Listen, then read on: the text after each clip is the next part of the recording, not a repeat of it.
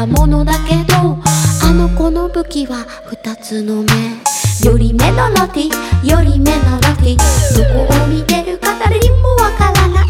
より目のロティ、より目のロティね。普通の娘の視線でも全身震え上がるわけで、より目で二人狙うロッティ、その怖さは言うに及ばず。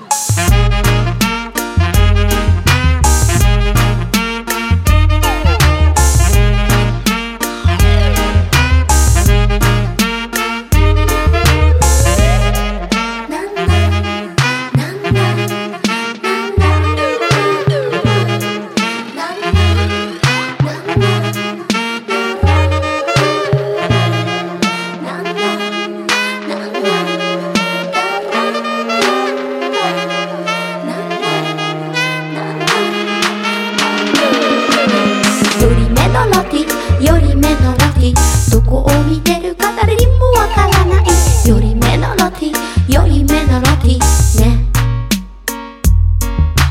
あの子が通りを歩いたら男の背筋震え上がる。